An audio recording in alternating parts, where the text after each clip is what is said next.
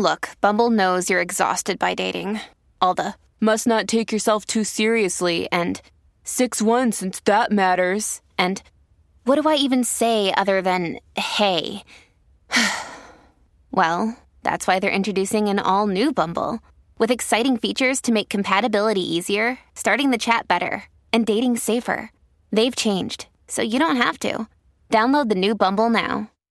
And they were going to do it again. They were going to silence me again. But this time, I'm a bitch and I'm in my 40s. I will not let these motherfuckers silence me again. I'm Alex Higley. And I'm Lindsay Hunter. And I'm a writer, but...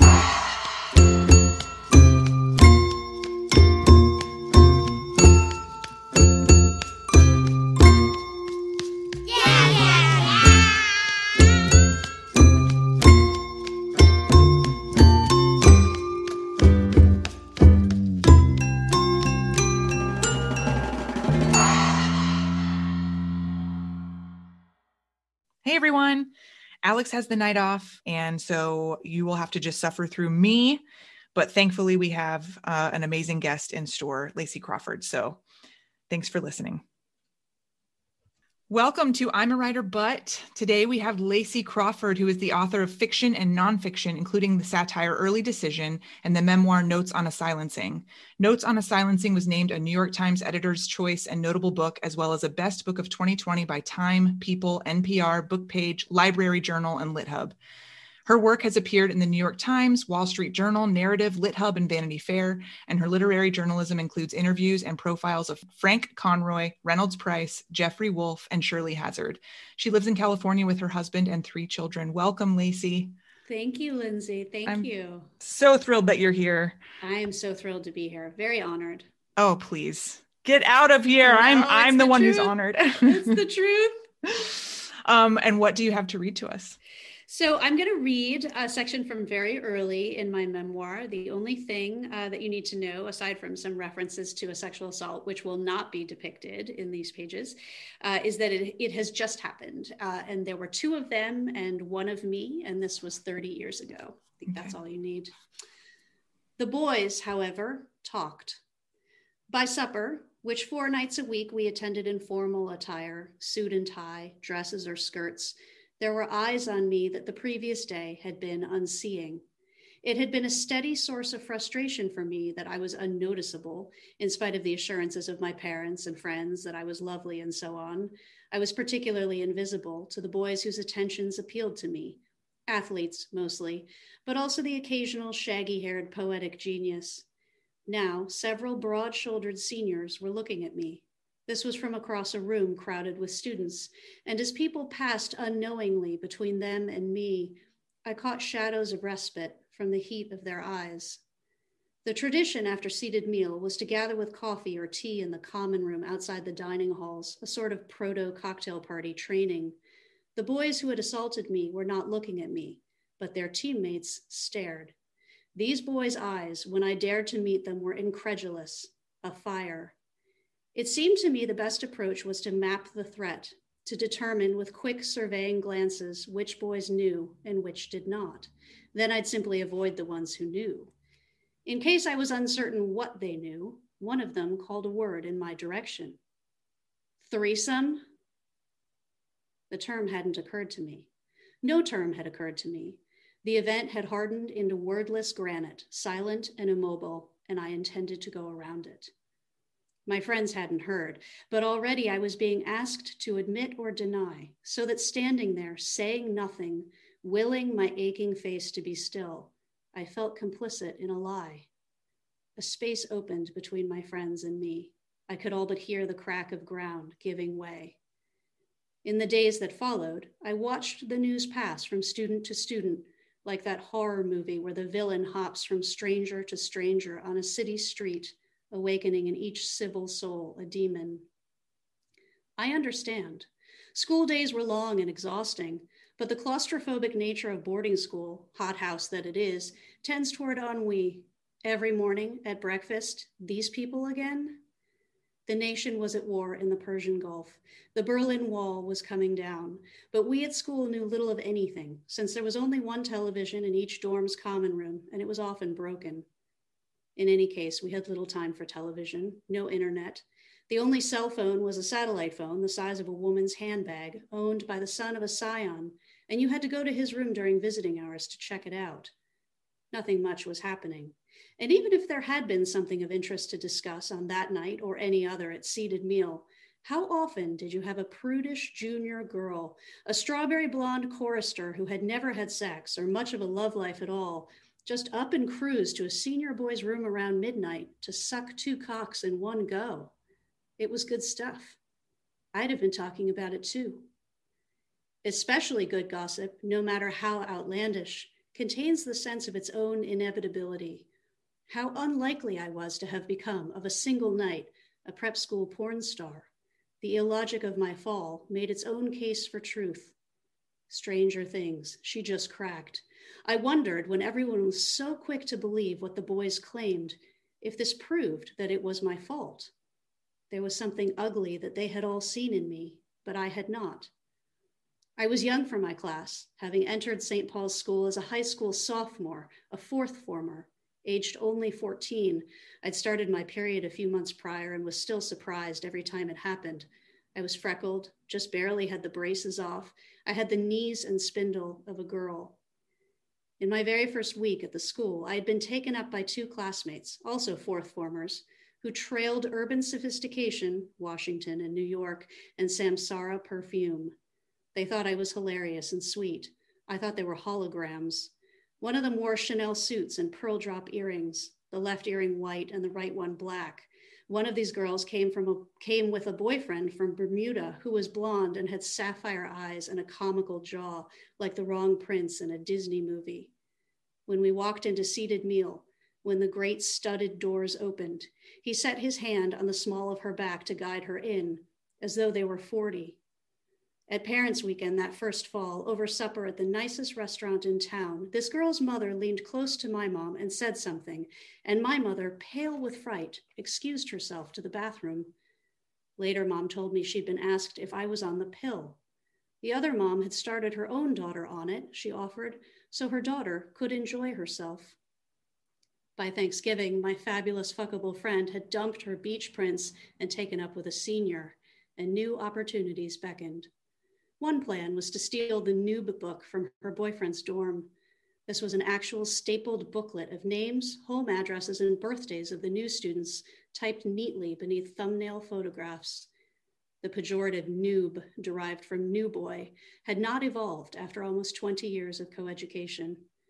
It took some sneaking around to get hold of the Noob book belonging to a popular sixth form boy, but my city friends knew schedules and corridors. Giggling, we thumbed the pages. Her boyfriend and his senior chums had rated all the girls from 1 to 10 to 2 decimal points. I was happy to see that many of the girls I was coming to know and whom I liked a good deal were 7s and 8s. Some assessments struck me as harsh. A curvier girl was graded ruthlessly, and a few African-American girls not at all. Other girls, shy but clear-cheeked, had pleasingly high marks. My friends were 10s, Natch. We found my name. Under my picture, someone had written, "If a fart had a face." "It's just not a great photograph," said my New York friend, and turned the page. Oh. High school. It's bringing me back to how well you capture the childhood part of girlhood. This uncanny thing of gathering clues about yourself from those around you, because yes. It's impossible to see yourself, and then their voices are louder than the one inside you. And it really is so childlike and innocent and beautiful and heartbreaking and clear-eyed and sharp and brutal and so good. Thank you. My heart broke over and over and over again, and I was so angry. And even as all that was happening, I could not put the book down. It's such, it's a very hard thing. It's a terrible thing, but the way that you claim your story is magnificent. And I want to know how you got there. How did you get to the point where you felt, I'm just asking from the point of view of writers who have their own stories to tell, but feel like they're beholden to the people they might hurt if they tell their story, or the perceptions of them. Right. What was it like to get to the place where you felt like you could write this? So I spent so many years trying, years trying. I think the particular nature of my experience, the experience that's at the heart of this memoir, is that I was assaulted. It was not a very interesting or exotic assault. 2 senior boys, one 15-year-old girl. She knows nothing. They know a lot more. There was coercion. There was a lot of fear. What followed, however, is that they told everybody what had happened. Mm-hmm. And I refused to talk about it because I refused to admit it into my consciousness. But I got sick. I contracted genital herpes in the hypopharyngeal space, which is so far down in the throat. It's where the gag reflex sits, that you can't see it on an ordinary exam. If you stick your tongue out and say, no one can see that far down. So I kept going to the infirmary asking for help because my throat hurt so much that at first I couldn't really sing easily. I was in the choirs. I couldn't, run on the soccer field, and then I couldn't eat, and I was losing weight, and I had a fever. And my boarding school, long story short, sent me to an external physician who diagnosed me and told the school what I had. And the school neglected to tell me or my family or my doctors for the remainder of that year. But what they did do is tell my classmates. So when several months later, I finally told my mother, I disclosed to my mother the assault, which was statutory given the ages and the circumstances of the room that night, what went on that night. This was October of 1990. When I disclosed to my mom and she called the school realized, I now know, that they were on the ropes. And the reason they were on the ropes is because they had medical records of a 15-year-old girl showing up in the infirmary something like 7 days after I had told them the assault had taken place, with clinical evidence of a forcible penetrative assault, right? And they had to figure out what to do about this. So one of the things they did is they sat down a bunch of the seniors on the lacrosse team, which happened to include the 2 men who had assaulted me, and told them that if any of them had ever been intimate with Laci Crawford, they ought to go to the infirmary to get checked out with herpes. Now, I did not yet know that this is what was wrong with my throat. I thought I was being punished by God. But the result of this was that in the very small world that was my world when I was 15, 16, 17 years old, which was this so-called elite, boarding school in Concord, New Hampshire, that's a feeder for the Ivy League and a feeder for all of the jobs that, hunger after kids coming out of the Ivy League, and the entire sort of horrid meritocratic project that, we're trying so much to be thoughtful about. That whole world knew that I was sick, and also that I had somehow gotten myself sick. And this was a suggestion of promiscuity and, of course, heaps and heaps of shame. So the story was never really mine to tell. The school went ahead and took care of that for me. They then, when the Concord, New Hampshire police wanted to press charges against the 2 boys who had assaulted me, who had by then graduated, the school threatened that if they put me on the stand, they would say that I was a drug dealer, that I was promiscuous, that I flouted the rules of campus. None of these things were true. And so I said, I'm not doing that. Never mind. I wish you not to go ahead with charges. And miraculously, the school welcomed me back for my senior year. And that was that. So this followed me. This followed me to college. It followed me after college. It sounds so silly because the world is so huge, but in certain ways for me, it was not. And there were, I think, maybe 12 or 13 classmates of mine in my class in college who had gone to my same boarding school. There were maybe 50 kids across the 4 years of college who had been there, who knew something of this, and they told people, even after college. This is something that followed me for years. I was the girl with herpes. I was the girl who had had this horrible, shameful thing happen. So for a long time, I tried to tell it. I tried I started a PhD program in English literature, and I worked on trauma theory and rape testimony. So I was very interested in how particularly children who are victimized in ways that they cannot find language for will use metaphor or make up stories. They'll tell fairy tales, they'll use puppets. And all of these things count as testimony, as fact in a court of law, which is a really remarkable thing, actually, if you think about it. I got my master's, I wrote my master's in that, and I had a kind of breakdown and quit that. And then I decided to get closer to the bone and write my story as a thinly veiled, autobiographical novel about what had happened at this boarding school. And I spent 2 years doing that. And an editor who believed in the book sent it to Binky Urban, who was a very prominent senior agent with ICM then and now, and for the last 100 years, as far as I can tell. She's Amanda, called Binky Urban. I now know that it's remarkable that that even happened. But when I was 25, all I knew was that Binky Urban read it over Memorial Day weekend, and she called me on Tuesday and said, yeah, there's some good characterization, some nice detail on these pages. It's an immersive world. But, I just, date rape stories are a dime a dozen. Oh my God. She said date rape? Date rape stories are a dime a dozen. So it's not a date rape story. I wasn't on a date, and just, PSA, if you start getting raped, your date's over, regardless of how it started, right? But I was brittle enough that I thought, well, I guess that means I'm not good enough. I can't tell this. There's no world for this. So I quit writing altogether. I was like, I'm done. And I moved into nonprofit work and communications and strategy. And I was trying to save the world, working with a non-governmental organization in London. And I was trying to save the world, working with all sorts of charities that were involved in communications. I kept circling the issue of telling the truth. How do you tell the truth and get someone to hear you if you are trying to report on illegal logging or the illegal poaching of rhinos, or, all of these things I was throwing my heart into, and I wasn't getting any closer to feeling like I was doing the work, the writing that is the only thing I had ever wanted to do. But clearly there was no way to tell this story. And happily, I grew up and had a lot of therapy, and I met a really wonderful man who became my husband, and we had children. And the last thing I was ever going to do was tell this story, because it happened before Google.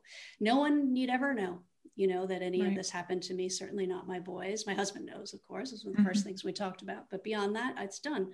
I moved to Southern California. Nobody sends their kids to boarding school here. They asked me what I did wrong. My parents shipped me away. It's a wonderful change in every way. And then in 2017, the state of New Hampshire opened a formal investigation into my boarding school, into St. Paul's School. And they were looking into whether the school had covered up assaults on campus. Had they failed to report them? Had they obstructed justice? Had they engaged in witness tampering? And I thought, And I sent an email to the Department of Justice website in the state of New Hampshire that was on the press release. And I said, I have this email. I said, I was assaulted when I was 15 by two 18-year-olds in the school, threatened to expel me and failed to report, and et cetera, et cetera. And I got a kind of form response, thanks so much, Miss Crawford, someone will consider your response. And then like an hour later, a phone call came in from area code 603, and it was a detective with this gravel voice. And he said, we pulled your criminal case file from 1990-91, and we wonder if you would be willing to speak with investigators. Oh my God. And time collapsed, and I had my littlest boy was 2, and he was holding on to my knee. I was on the phone in the front hall. I had run out of the kitchen to take the call, right? And he'd followed me and was hanging on to me like a barnacle, right? So I'm dragging my right leg along the floor because Theodore is riding it, mummy, mummy, mummy. And I thought, I'm not a 15, 16-year-old girl anymore, and they silenced me once, and I don't have to let them do it again. So I joined the state investigation very privately. Only my husband knew. The detectives also interviewed my parents, who were willing to go on record. They talked to a couple former faculty members. Somehow the school found out, and I heard from their lawyers that they wanted to hear from me right away. And I thought, yeah, that's not going to happen. Forwarded that to the police. This is a very long-winded answer. Stay with me. Please, I am with you. I am with you. The police drove up to campus in August of 2017. This was 25 years after I had graduated, and requested my student file, which was, 25 years old, and happened to be sitting on the headmaster's desk. Wonder why. And inside my file, they found documented evidence of everything I've just told you, and worse, far worse. The school's lawyer plotting the architecture of my silencing, that they should not permit me to return for my senior year unless my parents drop the charge of a cover-up, all of these things. And the police broke protocol to let me know that these documents existed in my file, that they had taken photographs of all of them, that they would be submitting them to the state investigation. When they did that, they were immediately severed from my case. And the state of New Hampshire told them that under no circumstances would they admit any information about me or my assault or my time at St. Paul's into their formal investigation. So they called me back, the police. It was like a crime novel. I was like, Grisham is scripting what is happening in my life right now. There's a lieutenant pounding the table, saying, in 25 years, I've never been treated this way. You would have thought we were the perps up there.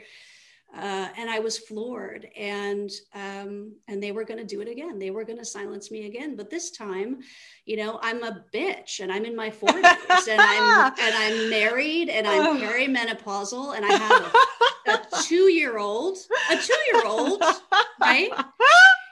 So what do? Do you bring a lawsuit? I talked to a lawyer. They were pretty excited about that. But then, you're handing it all over to other people to fight it out for you, right? That's a system. And sometimes it works. A lot of the time it doesn't. I could go to the media. So I definitely had a few conversations with some folks at Spotlight, and they were like, we're ready to go.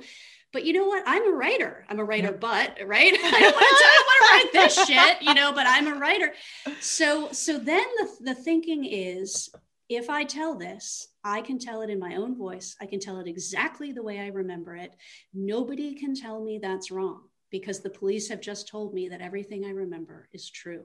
So I got insanely lucky. I mean, imagine if the worst thing, the most deceptive, destructive, shameful, yucky thing that ever happened to a person in middle school or high school, if someone called you and said, we have the file on that, and you were actually awesome and right, and everyone else was wrong and lied. It's the dream. It's the dream. So I thought, if I can tell this in a compulsive enough way, I can put it into the world. Now that's a whole other kettle of fish, right? Because the market is what the market is. But absolutely, that was the urgency, is I will not let these motherfuckers silence me again. Yeah. And, it makes me think, I'm reading on your recommendation, I'm reading What Happened to Paula, by Catherine Dykstra. And she talks about the passive language of rape and sexual assault against women. Got herself raped, or got herself beat up, or got herself killed. And you, when you were just talking, you said, I got myself sick, or they said, I got myself sick. And it made me think of the structure of your book, because you very, immediately, you describe what happened to you in very clear language.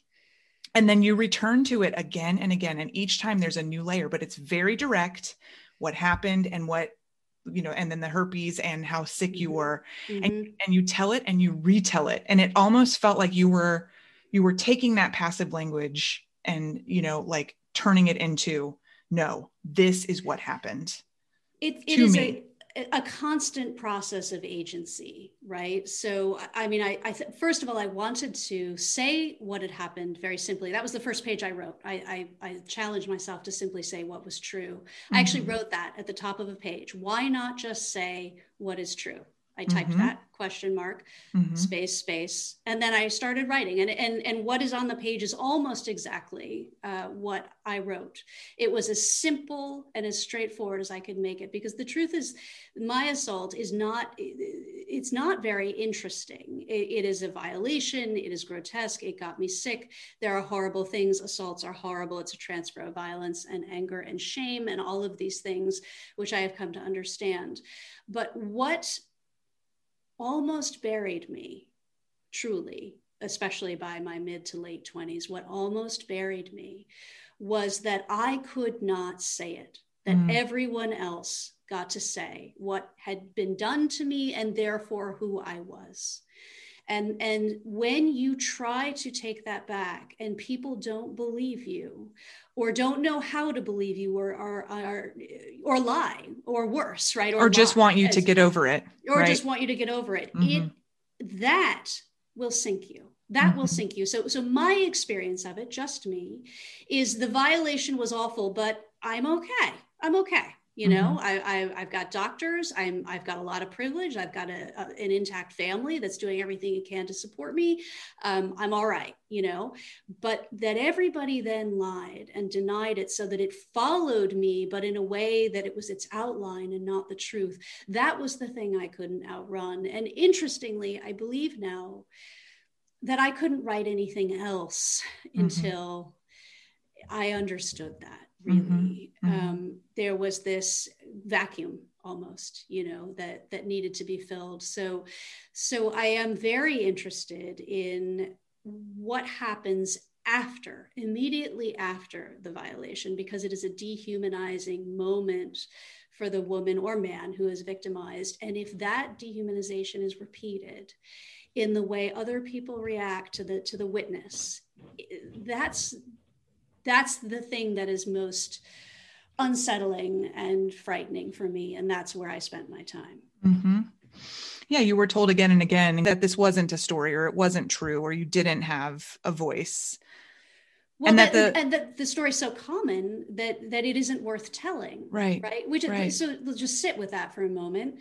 Something happens so much and is so awful that it becomes banal, right? And I mean, I think in the last couple of years, the nation has been reckoning with this kind of nascent resurgence of social justice movements in some places and others, where we're starting to identify that as a huge pile of bullshit, right? That just because it happens all the time doesn't mean we turn away. It means that's exactly where you look. That is right where you start, right? So what ended up happening, though, is I remembered Binky's words. I don't regret them. They did almost kill me for a while there, but I remembered that date rape stories are dime a dozen. And what that means is that if you're going to find a way to put a book into the world, you have a real problem of craft in terms of figuring out what it is you're going to say, right?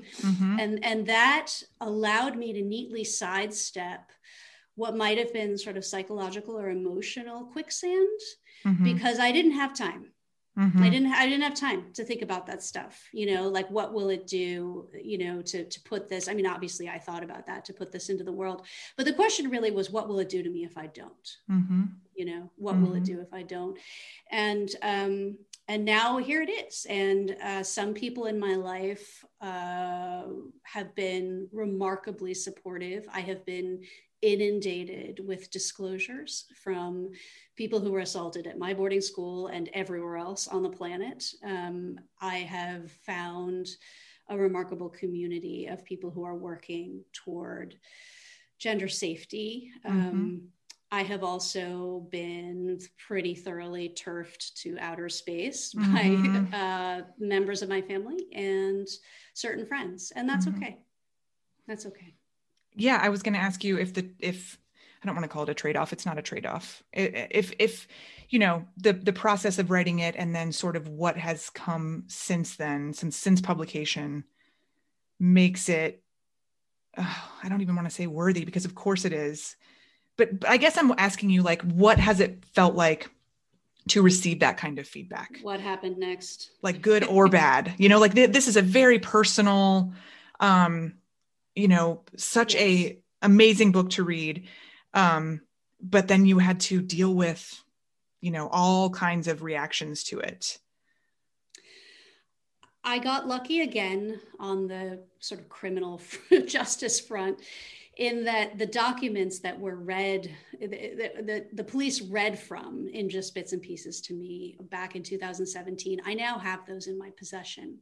And I have other documents that I didn't even know existed. I have my criminal case file, which took 3.5 years and a private attorney to get my hands on. That is ridiculous. It's full of redactions. It's 500 pages long, but in it, I have the school's lawyer, who is still a very prominent attorney in the state of New Hampshire, widely decorated. He's a partner with Orrin Reno, this highly esteemed firm. I have him communicating to Concord Police the lie that I went to the infirmary, not with herpes, but with canker sores. He actually told Concord Police that I had canker sores. So I was a 16-year-old girl, 15 at that point, who couldn't eat because of what was in her throat and nowhere else, by the way. And here's an attorney who's never met me, who can't spell my name right, in his documents to the school, telling the police that no, actually, it was canker sores. And I don't know if the school lied to him and he bought it, or if he was in on that. I've been told he's a defamation expert, and I'd best be careful what allegations I make. Oh my God. Oh, please is right, because I have these documents now in my hot little pissed off hands. And in your paperback, right? And in my paperback. Yes. So there was an almost immediate vindication on that front. There was this outpouring of disclosures, as I've told you. Right now, 59 individuals from my boarding school alone have told me about being assaulted or abused on campus, and they've told me about, I can't even count how many others. So that has been both remarkably painful and remarkable, in that a lot of people recognize exactly the place I described, and have been sitting with great pain for a long time. And I've had people whose work I have admired in a lot of fields, particularly writers, but also filmmakers and musicians and artists and philosophers and scientists, who have contacted me and said, you have helped me to understand something, either about myself or about my parenting or about something. And that is restorative in a way I never imagined. That is remarkable. There is also a sort of subgenre of people who I knew, but not well, who write to me and say very kindly, with good intentions, I read your book, couldn't put it down. I'm so sorry all that happened to you. You're very brave. I am being a bit dismissive of these things. And, it's a slightly witchy, but also slightly not. Because if you call me brave, you have to tell me what the danger is. What is the danger of telling the truth about how I was victimized? If I were carjacked, could I tell you that? Is it brave to tell you? No, it's not. It's what you would expect, right? So I didn't do it. I didn't do it. I was a girl who did the best she could. And I have a sense that there are a lot of us who were girls doing the best they could. So whether we were female or male, there were a lot of us who were girls who were doing the best we could, if you know what I mean. And so this subgenre is, thank you so much. You're so brave. I'm so sorry that happened to you. And wow, I'm so glad I know this, because yes, I did think you were a disease-ridden slut. Oh my God. I heard that story. I knew that, I heard this the summer I was 16. I heard this when I arrived in college. I heard this about you afterward, when you were living in San Francisco. And they are seeking to validate what I knew about how this story went out ahead of me in ways that really cast a shadow over my early adulthood. And I find it impossible to respond to these emails, because they usually end something like hugs. My God. Absolve me, comma. Well, that's right. I mean, that's right. It's like, you could have just stopped it, couldn't put it down, hugs, right? Like, I've learned a lot about stupid shit I know I have said to other people now when they've, shared things with me. I have been fascinated by the number of women who have said, I thought boys were the ones who were at fault. And obviously boys are the agents of the assaults more often than not always, but who recognize that girls do a great job upholding that system and do a great job beating up on victims. And a lot of women said, there was a girl, one woman she was a librarian in her 70s. And she said, there was a girl. There was a girl in my class in high school, and she was the sweetest girl, and we did XYZ together. And then, when we were juniors, she just started sleeping around, said this woman. She used language that was somewhat arcane. She gave it up. She didn't keep her legs together, all of us. And I know now actually that something happened. I know that something happened to her. And that has been something that I find very useful. The thought that people haven't seen each other clearly because they have been told to look away from a moment of violence, and they have done so. And we walk around hoping no one singles us out for anything. And especially girls, our appearance, everything about us, our weight, our complexion, everything. And we just hope that we're either lauded for whatever, or we just fly under the radar. And so when someone else takes that heat, where we're happy to have them do it. Yes, of course, especially if their behavior does appear to us to be deviant in some way, if it diverges, from what we've been taught, then that's why that happened to her. And I'm really glad it's happening to her. I was the her. I was the her. And what I have done is essentially rolled that boulder on over like 3 feet to the right here. Mm-hmm. So that story's over here, and it's not me. Mm-hmm. And that feels really great. That feels really good. That brings me to my next question, because T. Kira Madden talks about the difference between catharsis and memoir. Yes. And that a lot of her catharsis was done in therapy. Yeah. And I was wondering if you could talk about that difference with this memoir. Yeah. I did not feel that I was working out something emotional or uncovering something buried from myself, or, knitting up something that had come unraveled in the process of writing this. Mm-hmm. I felt that I was turning inside out a lie that had been put into the world and had shaped my life for a very long time. So I personally had my life saved by a therapist I met when I was 30. I had through my 20s found myself in I now recognize, really quite emotionally abusive relationship. And I was alone a lot of the time, and I was very seriously depressed. And I had got to the point where clinicians were wondering if maybe putting me inpatient was the only way forward.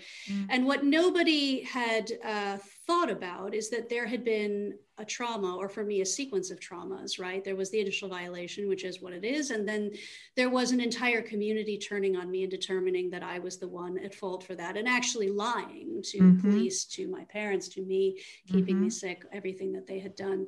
I couldn't bear the weight of that anymore, but I occupied so thoroughly the girl they had created, to whom nothing good would happen, for whom nothing good, who was helpless, really. I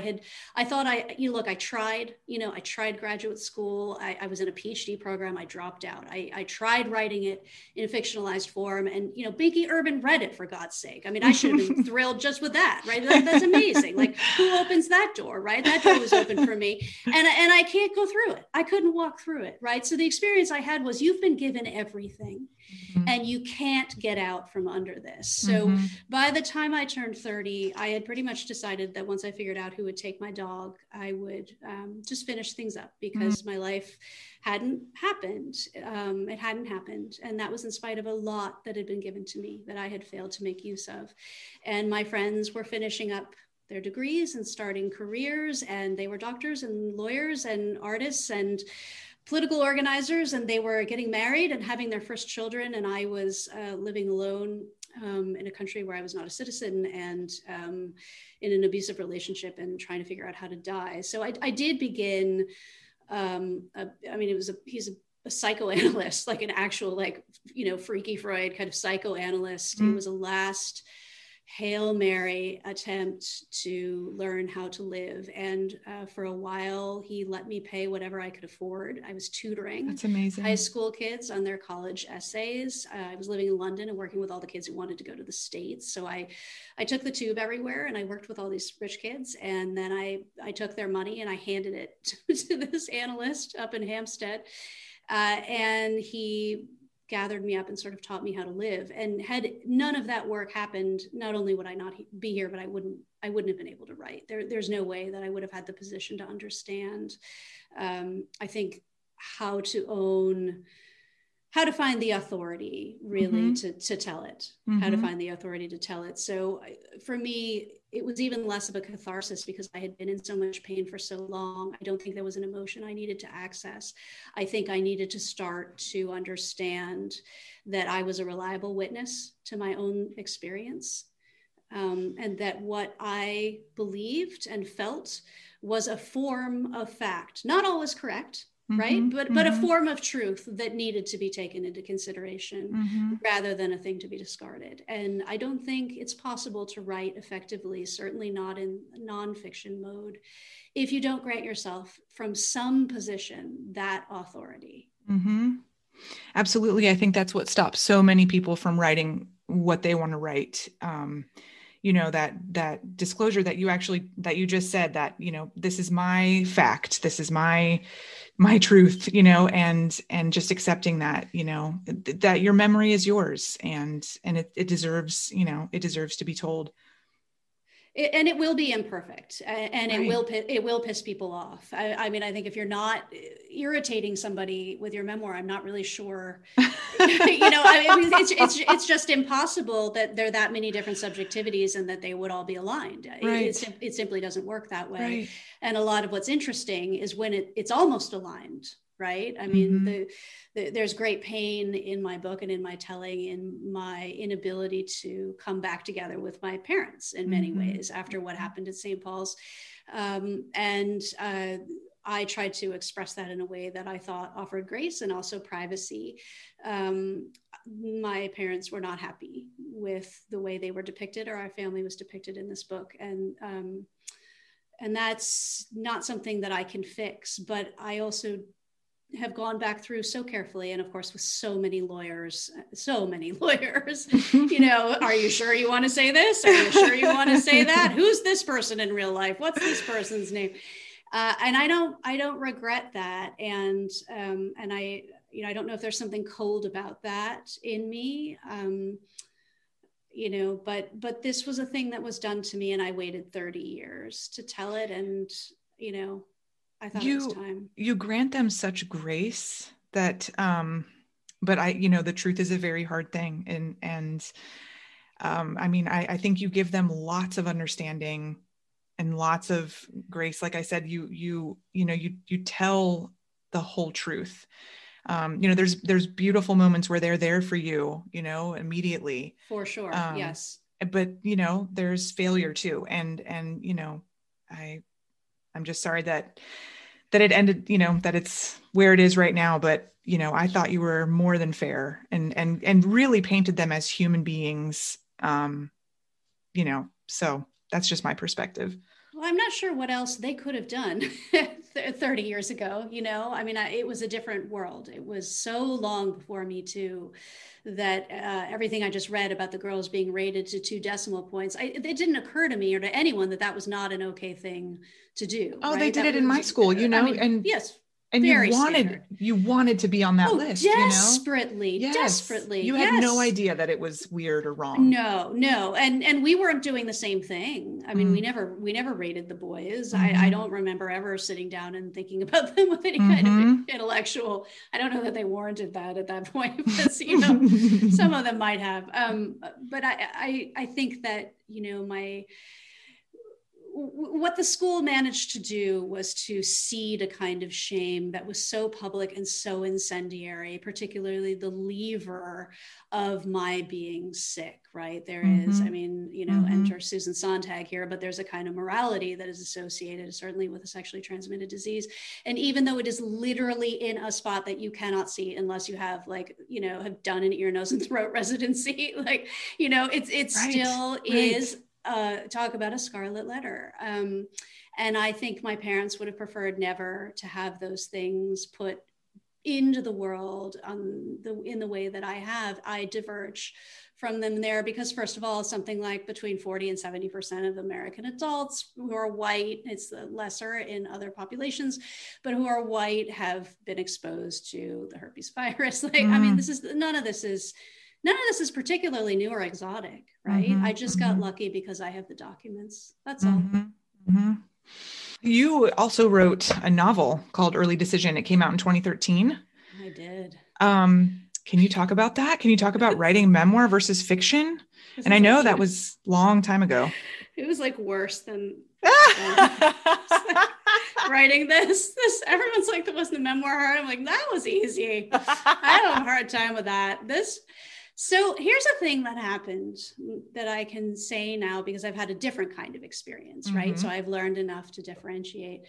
All I have ever wanted to do is write. It was abundantly clear to me graduating from college that I was not very good at it, that I was a very good reader, but that I could not create fiction that was anywhere near what it needed to look like. And Akhil Sharma was 2 years older than I was in college. Jonathan Safran Foer was 3 years younger. Oh my goodness. Yes. I mean, I was, I had my nose pressed up against the glass of these remarkable talents. And I was writing these shitty short stories about bad boyfriends and it was really, and I just didn't understand how sentences worked. I loved them. I held them, I fed off of them, right? But I didn't understand how they did what they do in a very simple way. So I tried, as I told you, to write my, thinly veiled autobiographical novel about my not date rape. And that went nowhere. And I quit writing altogether, except that I then started writing in a business way. I was doing all these communications for various nonprofits, which led to policy papers and advocacy positions, and then some kind of journalism type stuff. And then I was slowly finding a way into putting sentences together, one after the other, that wasn't about trying to be talented, or trying to be good. It was about just getting shit out there so that people would react, so that people would see that something needs to happen. There was always a sense of I do actually want you to think about things. I'm not just taking you on a ride. I'm not just an entertainer. I wish I were, but I'm not. And the way I supported myself through a lot of these years, as I said, is I worked with high school seniors on their college essays. And I did this before there was an industry that did such a thing. We wrote most of them by hand. I went through draft after draft with these kids. And what I was doing, of course, was trying to heal myself, the girl who couldn't actually find her voice. Not that I understood any of this, but I would sit with these kids. And the thing is that almost without fail, a 17-year-old speaking in his or her own voice is amazing. Amazing, let them all into Iowa, incredible, what they sound like on the page, just brilliant, completely idiosyncratic, fantastic stuff. And I would work with them until they were able to say the thing that actually mattered to them. And when they did, interestingly, they would kind of think about their classes differently and maybe choose different books, and maybe they would drop a class or take something else, and things started to line up, and lo and behold, they knew better colleges for them, and they applied well, and they ended up getting in. And so I found myself as a kind of mentor to kids at a time when my life was so in the crapper, you couldn't even, I was living on microwave popcorn and frozen Snickers bars, and I had I couldn't, and I didn't know how to take care of myself at all, right? I was taking care of these kids. And I did that for years because once freelance, always freelance, I couldn't say no, to work. And so people would call and say, I heard you did this, and would you do it for us? And so I would say, okay, because I knew how to do it and I believed I was good at it. And it was a nice way to make money. So I did that through my 20s into my 30s. And I only stopped. I had other jobs, like big corporate jobs by that point, but I still did it. I only stopped when my first child was born at the very end of 2009. I was living in San Francisco then. My husband traveled every week for work. I was by myself with a baby. I had given up the corporate job because of the travel. And I was like, okay, now what do I do? Yeah. And so I was trying to get my kid into preschool in San Francisco, which remains like the hardest thing I've ever tried. I mean, even I know that. I failed. I couldn't do it. And I had to write a series of essays for the Russian Hill School. And the one of the essays was, based on what you know about your developing child's character and your family's values, like how does the Russian Hill School, best represent the first education steps? And I looked over, and Simon, my son, who was like 4 months old, was on like one of those little muslin blankies, like in a spot on the floor, sucking on his feet. Right. I was like, and I was like, I got this. Like I'm going to write an amazing essay. I'm going to write, we got waitlisted at Russian Hill, so it wasn't that good. But I thought, I've stepped through the looking glass. I'm now those parents. I had been shit talking these parents quietly in my head all these years for being crazy enough to hire me to work with their kids, which is bananas. Their kids were awesome. But now I was one of those parents. And so I started writing a novel that centered on these essays that kids wrote. And I knew what a shitty first draft from a 16-year-old sounds like when they've written it because they think their English teacher wants to hear it. Mm-hmm. And I knew how that stuff kind of sloughs off and they end up writing about the thing they really want, which usually happened when they would send me an email, so they would have given me some totally anodyne bullshit piece about caring about recycling. And then they would email me about, something that just moved them beyond. They had taken a photograph of a thing and now they were working with a photograph and had discovered what the thing was and had discovered who the thing belonged to and on and on and on. And so I would say, this is your essay. So go write this, and then get back to me. And so I wrote this very fast satire. And what I wanted was to speak to all those moms. Like, what could I write that would be fast enough and funny enough that these moms would actually go there, right? Mm-hmm. They're actually going to read it. And also, by the way, I did know a few things about getting your kids into school. I did. Mm-hmm. I'm not sure that they still obtain, but I still hold that there's value in learning to write well. So anyway, I wrote these like 60 pages or something, and I gave them to my husband once. I was like, all work and no play. It makes Lacey like crazy. And my husband was like, actually, I think you should finish this. I think we should hire some help. And we hired this woman called Rosanna, this Portuguese woman who strapped my baby on her chest and took him to watch the Muni trains. And I finished writing this book and I sent it to a friend of mine in London, who is a very well-published writer. And he was like, I think this is great. I'm gonna give it to my agent. And he gave it to his agent, and his agent gave it to the American, cohort agent, right? The sort of, and that agent emailed me and was like, when can we get on the phone? I can't wait to sell this. Oh my God. And I thought, oh my God, I did it. Oh my God, I did it when I wasn't trying to do it. Like, but this isn't my book. Like, this isn't the book. This isn't me, like as writer book. Like, this is like a thing. This is like another thing. This is in part because I was not a very broad reader and I didn't understand how many different markets there are, right. and what sorts of books move people in much greater numbers than, to be honest, the literary fiction that most often moves me, right? So I knew nothing and absolutely nothing. And my book went out on submission after a few changes. My second child was like 3 weeks old, and it sold very fast, and it sold to an editor who wanted it to be the Nanny Diaries. And look, if I could write the Nanny Diaries, I would, trust me. Right. But absolutely. I didn't. I wrote a mean, snarky, wry little book about what we're doing to adolescents and with this college admissions thing. And 6 months after it sold, I got my editor's letter, and most of the pages were untouched on my manuscript, but she had said, we need a happy ending. Oh God. Yeah. Oh no. What did you do? What did I do? I cried, I wailed, I talked to my agent. She tried to explain that would change not just tone, but genre in a way, right? Yeah, that way, like totally. it makes it a different book. But we couldn't, cancel the contract and go back out with it. You strike once, right? I mean, it had been, and there was, I mean, I probably shouldn't say this, so we'll have to think about this together. But when it was announced in Publishers Marketplace, which I didn't know existed, by the way, until people started emailing me about it. Right. The number associated with the sale was not accurate. By many, many multiples, not accurate. Weird, right? So the suggestion was that I had been paid something close to $1 million for my first novel, which could not even be more bananas far from the truth. Like, nobody is that stupid. It was not that book.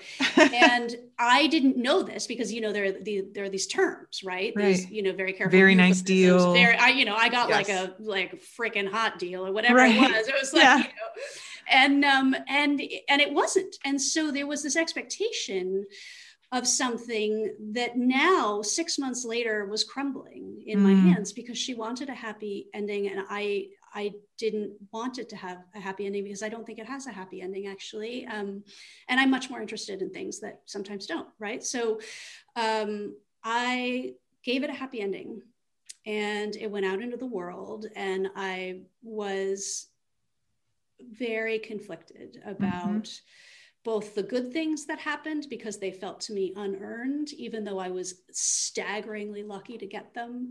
And I was very hurt by the, how do I describe it, entities that ignored it as a book, because those are people I have read and looked to all my life.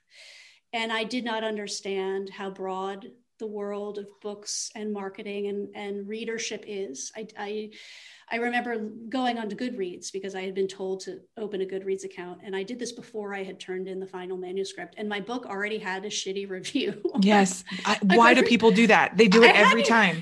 I hadn't even turned it. Yes. So I got in my head that someone at William Morrow hated my book and had gone on Goodreads. Oh my God.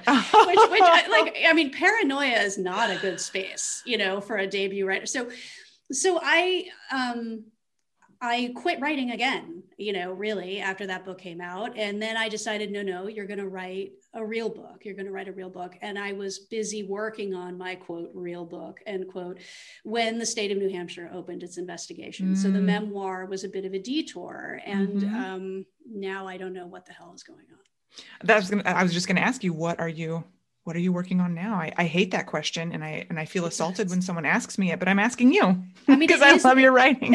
It is like asking if one is trying to get pregnant. It really is. Like, are you having sex? And are you availing yourself of various fertility technology? Are you making your life worthwhile right now? Exactly. Like, is there anything that you're going to offer? I will say that fairly recently, something new has come into my head that will not leave me alone. Oh, that's such a good sign. Whether it becomes the sort of project that goes out into the world or not, I don't even like to consider thinking about. Okay. But I can say that I'm going to finish it because it feels really great to work on something. Yes. Really great. Oh, I'm so happy to hear that.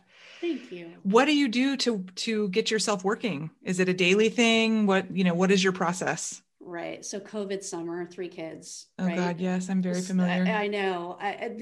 What is erratic about it is sometimes useful.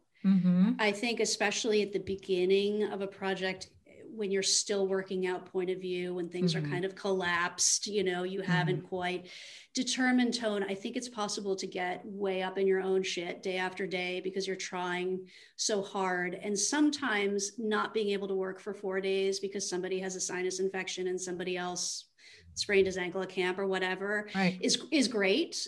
Because on day 3, you're like, oh, do you know what has to happen? What has to happen is, and then you actually know, right? You do pull up and you're back up at 20, 30,000 feet again. And there it is.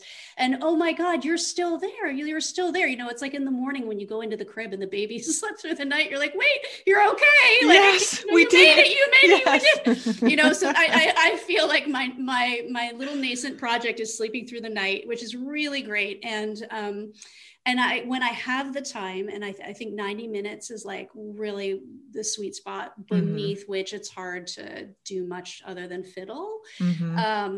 I start by reading something that is immersive and beguiling. And then I have what I think of as a Wile E. Coyote method of going through those pages and then quickly closing it and getting my laptop open as fast as I can and writing myself without looking down. And you can make it, yes, you can make it like a whole paragraph that way. It works. I mean, it really does. It really, like, just don't look down, keep running. It does not matter that there is no longer like the beautiful cliff path of whatever you've just been reading. You can do it. That's a genius. I had a professor who wrote with her eyes closed. Well, yeah. I mean, I think I try to stay, I'm trying to borrow from someone else's confidence, really. That's what I think it is. And so when I read a book that is assured, it doesn't matter what kind of book it is. It truly doesn't. But if it is assured, if you know you are in good hands, if I can borrow that, into whatever I'm exploring, then it gives me the courage I think I need to go forward. Now, again, whether that's going to work, I have no idea. You might never, I might never publish another word. I don't know. And I'm grateful to have had different experiences in the marketplace so that I've learned how very slim the overlap can be between achievement and success. I have seen how many remarkable books don't sell or sell and are quiet, and then obviously sometimes there are books that I think aren't so extraordinary that, you can't get away from. So that's really freeing and useful. And I'm grateful for that. So I read before I write, and then I write until somebody makes me stop, which always happens. Of course. Yes. I wake up, I've been waking up at 5, and then inevitably someone wakes up, by 5:45 or 6. And so I can kind of hear them stirring. And so my fingers move faster and faster and faster. Well, and so I heard you say this on a previous episode, and you said that you had been a runner, but you don't run anymore. Is that right? No, I don't. And you don't miss it. I have a Peloton now. So I work out a lot. But yes, if I wasn't doing any exercise at all, I have to exercise for my mental health. And yeah, so if I wasn't doing anything, I would be in the doldrums. But you can Peloton with the kids on the floor. You exactly. can't with the kids on the floor. I understand. Right. No, it's a triage. And so I run at 5 and and think about I don't think about the work, but the work just shows up out there. I'm very slow. But I envy you the 5 a.m. I couldn't give up that slot. It has to do with heat and coyotes and all sorts of things, but I envy you getting it done early. And you said that you feel better. I do. Absolutely. I don't spend the day thinking, you have to leave me alone. You have to leave me alone. Right. I mean, the interiority has to be preserved in some way in order to be attentive to them later on. And they don't understand why sometimes I am so short. Right. And if I say, Mommy hasn't done her writing today, I mean, I want to slap myself. Come on, that's your job. Own your shit. Like, you had children, it's not their fault. But that rhythm is so important. It is. And I will say my mom wrote all throughout us growing up. She wrote a novel and poems and a memoir and stuff. And I loved that. I loved seeing her do that. And so I want my children to see you me practicing, This is what my husband says. My husband says, I don't want them to have a mom who's always available to them. I want them to have a mom who is deep in her own life. Yes. And I was like, okay, but who's gonna make them lunch? There's that too. If I'm deep in my own life, do they make their own chicken nuggets? And the answer is yes, actually. And the answer is a large Costco box of Z bars is the answer. Oh my gosh, I just bought those for my oldest kid. Because a child can go 6 weeks on Z bars and orange juice. I'm telling you. So, but my mom, but for a slight shift of fate, would have been a writer. As it is, she's a priest, and she's always labored over her sermons and been widely lauded for them. I do think that daughters who are adjacent to writer mothers is a really interesting thing. And I don't often hear as benevolent a memory as you have about your mom doing her work. And that is really wonderful, I think. Yeah, I think I still, I mean, like I was upset. Like I just wanted to know everything about her. And I still to this day have her yearbooks. I mean, she's still alive. She's fine. But in the past, you know, I really just watched her like a hawk and wanted, you know, to know everything about her. So can you write about that? I think so. I wrote this essay about going to the mall. It was going to be in this anthology that got curbed. And I sent it to her because I thought it was like full of like good memories. And she wrote back and she was like, well, I'm just really sorry that you guys, you know, feel this way. And I was like, oh no. Well, that's okay. So that's very kind, actually. Yeah, that's I mean, to say I'm sorry rather than I'm contacting my attorneys. No. Well, I didn't get published. Maybe she would have. Maybe she would have. That's right. No, that's right. No, I know from Eat Only When You're Hungry that you can write characters who are living exceptional lives with great diligence, right? and great passion and real truth, right? A very true commitment to the great, fantabulous lie. I just think I think that would be such an interesting thing to try to think through on the page. Yeah. One day I'll get to that story. Yeah. I feel like I've beat up on her enough in real life. Right. Oh, well, fiction. I mean, I think at this point we take the hard turn, right? Yes, totally. I have no idea who this woman is, but right, exactly. She just came to me on the Peloton. Lots of good ideas on the Peloton. It's true. Well, are you reading anything good right now?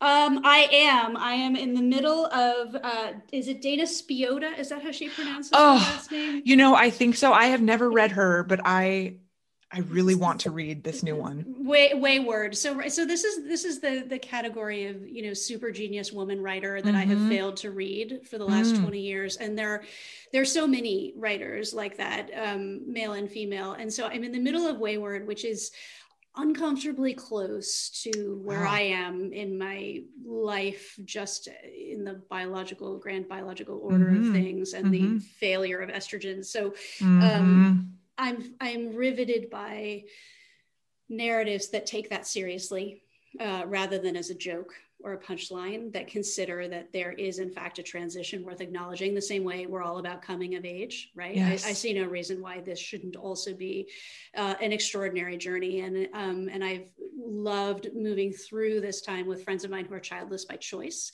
for whom fertility was, they're like, oh, thank God.